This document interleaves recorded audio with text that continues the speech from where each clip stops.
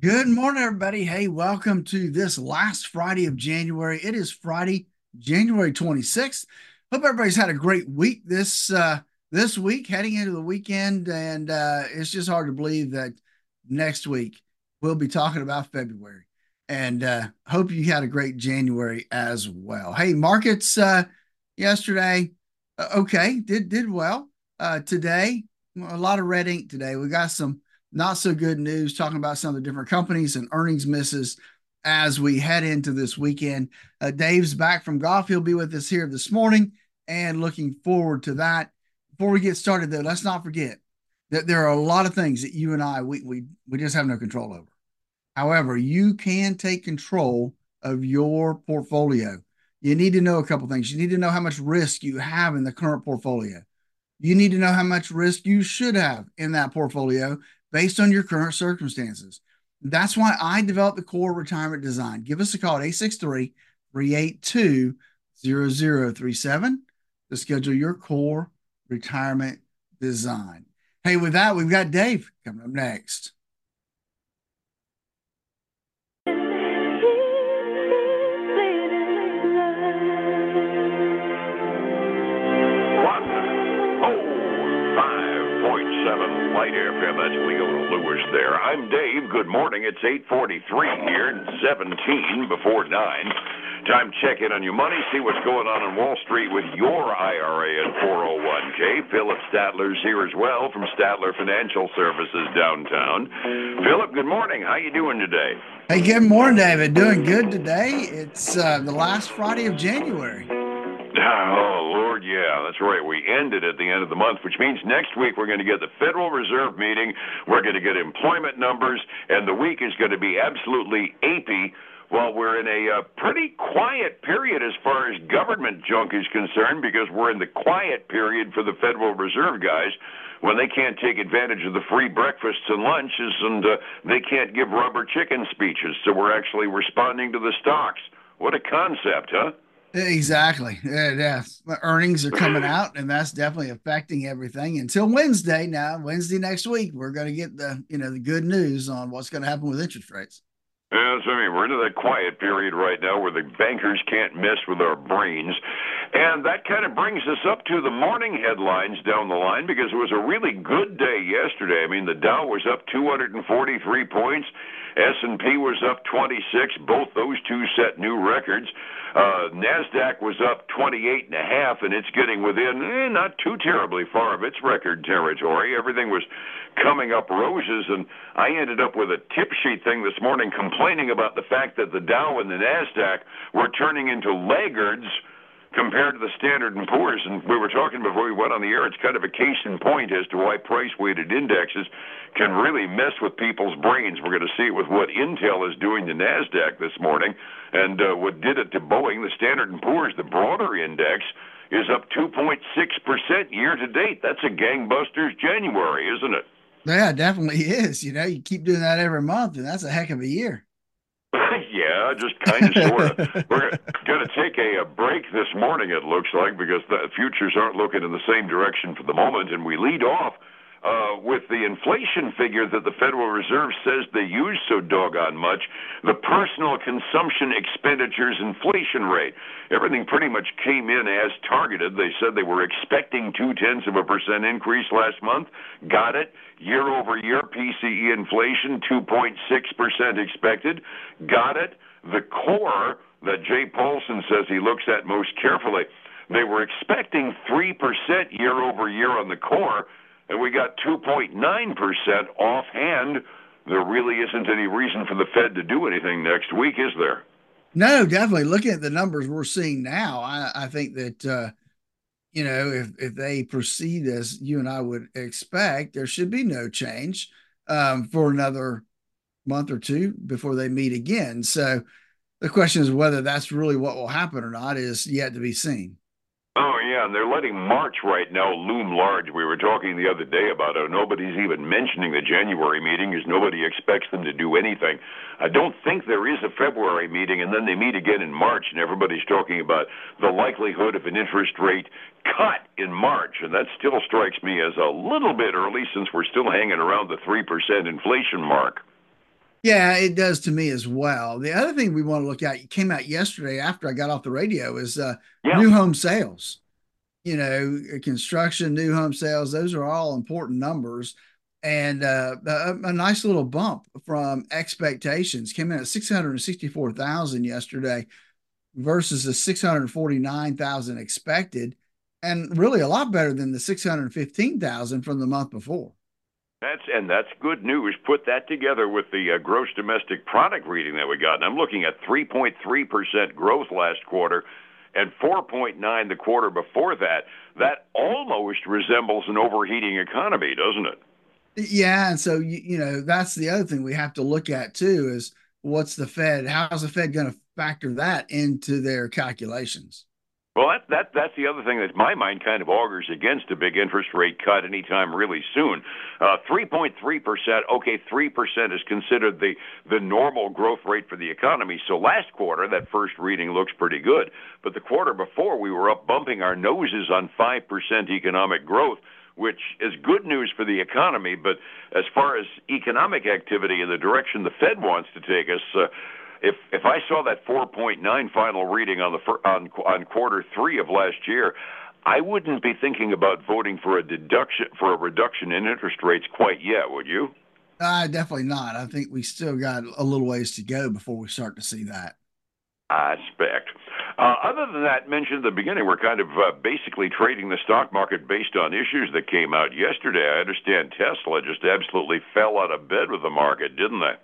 Well, Tesla did, but it was they actually didn't show up on my tip sheet. But I read a couple articles um, that they had some issues for sure, and weren't they were falling pretty hard. Yeah, that 12% in the afternoon trade, Tesla went down. I mean, that's more than out of bed. That's falling off the top bunk, isn't it?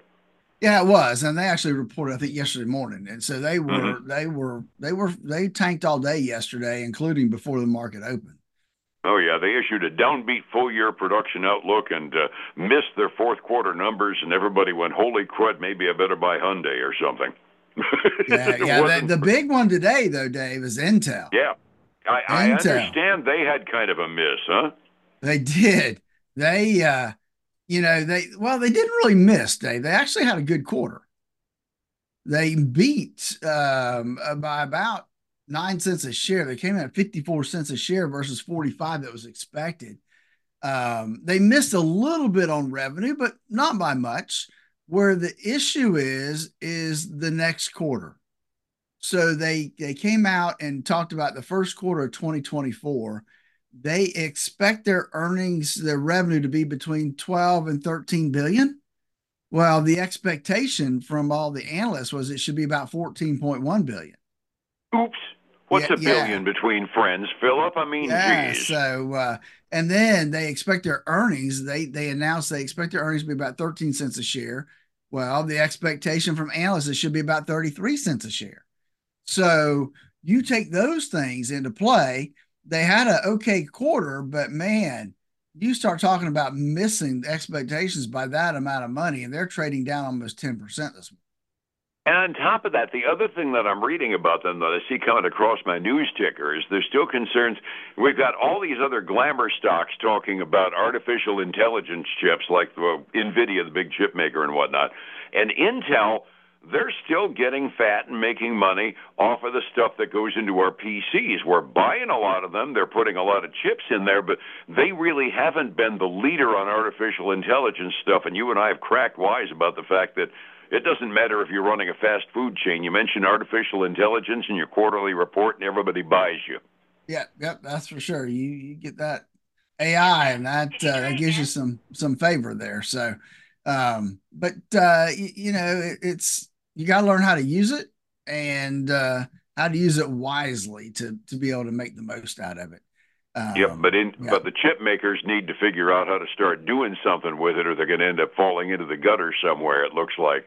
yeah, that's true. Hey, we had another Evidently. computer company report, Western Yeah. Digital. They make those hard drives.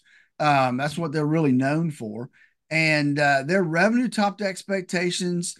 They posted a smaller than expected loss for the quarter, They only lost 69 cents a share versus $1.13 a share. And so they were looking pretty good, but they're still down about 2% this morning. I haven't really followed that part of the industry. Has Western Digital been falling behind on the solid state drives? Is that what's killing them? I don't know if it's that Yeah. or if it's just PCs still, in general are slowing down a little bit in sales versus iPads and telephones and that kind of stuff. So it could just be a supply date from that standpoint. Well, plus Um, cloud computing has gone through the roof, so the necessity for great big fat butt hard drives isn't quite what it used to be. exactly. Hey, American Express reported. Hmm. I guess it depends on who you look at, whose report you look at, as to how they did overall. One of my tip sheets says they missed by about 3 cents a share. Revenue came in okay. They're actually up because, again, kind of the opposite of Intel. They came out and said, "Hey, we expect our earnings next, or for our full year earnings, to be somewhere between $12.65 and $13.15." And that, even the low number, was well above expectations on the street, because they only expected $12.38 a share. So they're actually trading up about 1.33% this morning. It's interesting too with a premium credit card like that, that the fact that they're not increasing their bad debt reserves and hurting themselves that way. Yeah, it's so they're doing well. T-Mobile reported, they kind of missed. They came in at $1.67 a share versus $1.91 that was expected. Oops, Revenue was just a little bit ahead of expectations, not enough. They're trading down about 2.1% this morning. that's not fun, No, especially especially a 20% miss on your price on your earnings. Resetting the table for the morning, I had a green day all the way, board to board yesterday on Wall Street, and it's kind of looking a little different this morning. 45 minutes before we open, what's happening? actually, we've had a little bit of a shift, Dave. We've got the Dow actually positive by about $16. The S&P 500's up about a tenth of a percent, almost $5. The Nasdaq 100 is down a little over a tenth of a percent. The Russell 2000's up a little over 0.6%.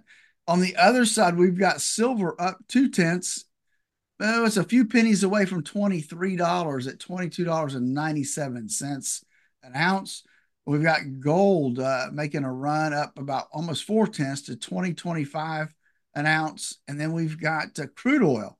Crude oil, Dave, actually closed yesterday over $77 a barrel. Ouch. It's down 1% today, this morning, to $76.59 a barrel right now. I was kind of afraid that was going to happen. I was reading yesterday about how the Chinese government is basically pulling out all the stops in order to stimulate that economy, and that generally tends to indicate more demand, and that means that the price of crude oil would go up. I didn't like it going up that much, though.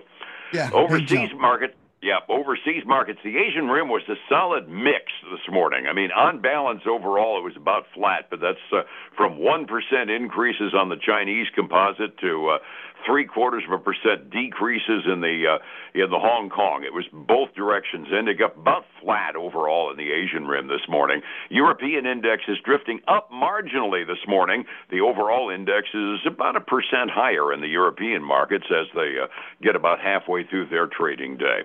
Trying to figure out what's going to go on with the stock market is something that's best done for people that like to roll dice. You don't want to do that with your retirement funds. How do I get the risk out of my retirement and still try to make some money on the market, Philip?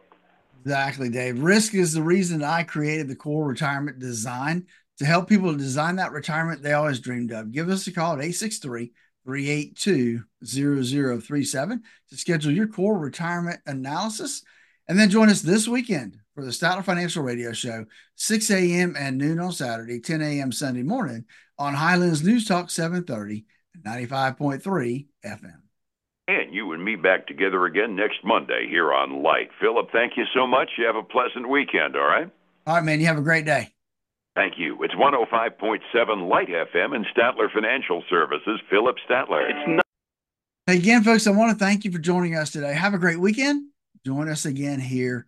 I'll be out Monday. See you Tuesday. Till then, have a great day.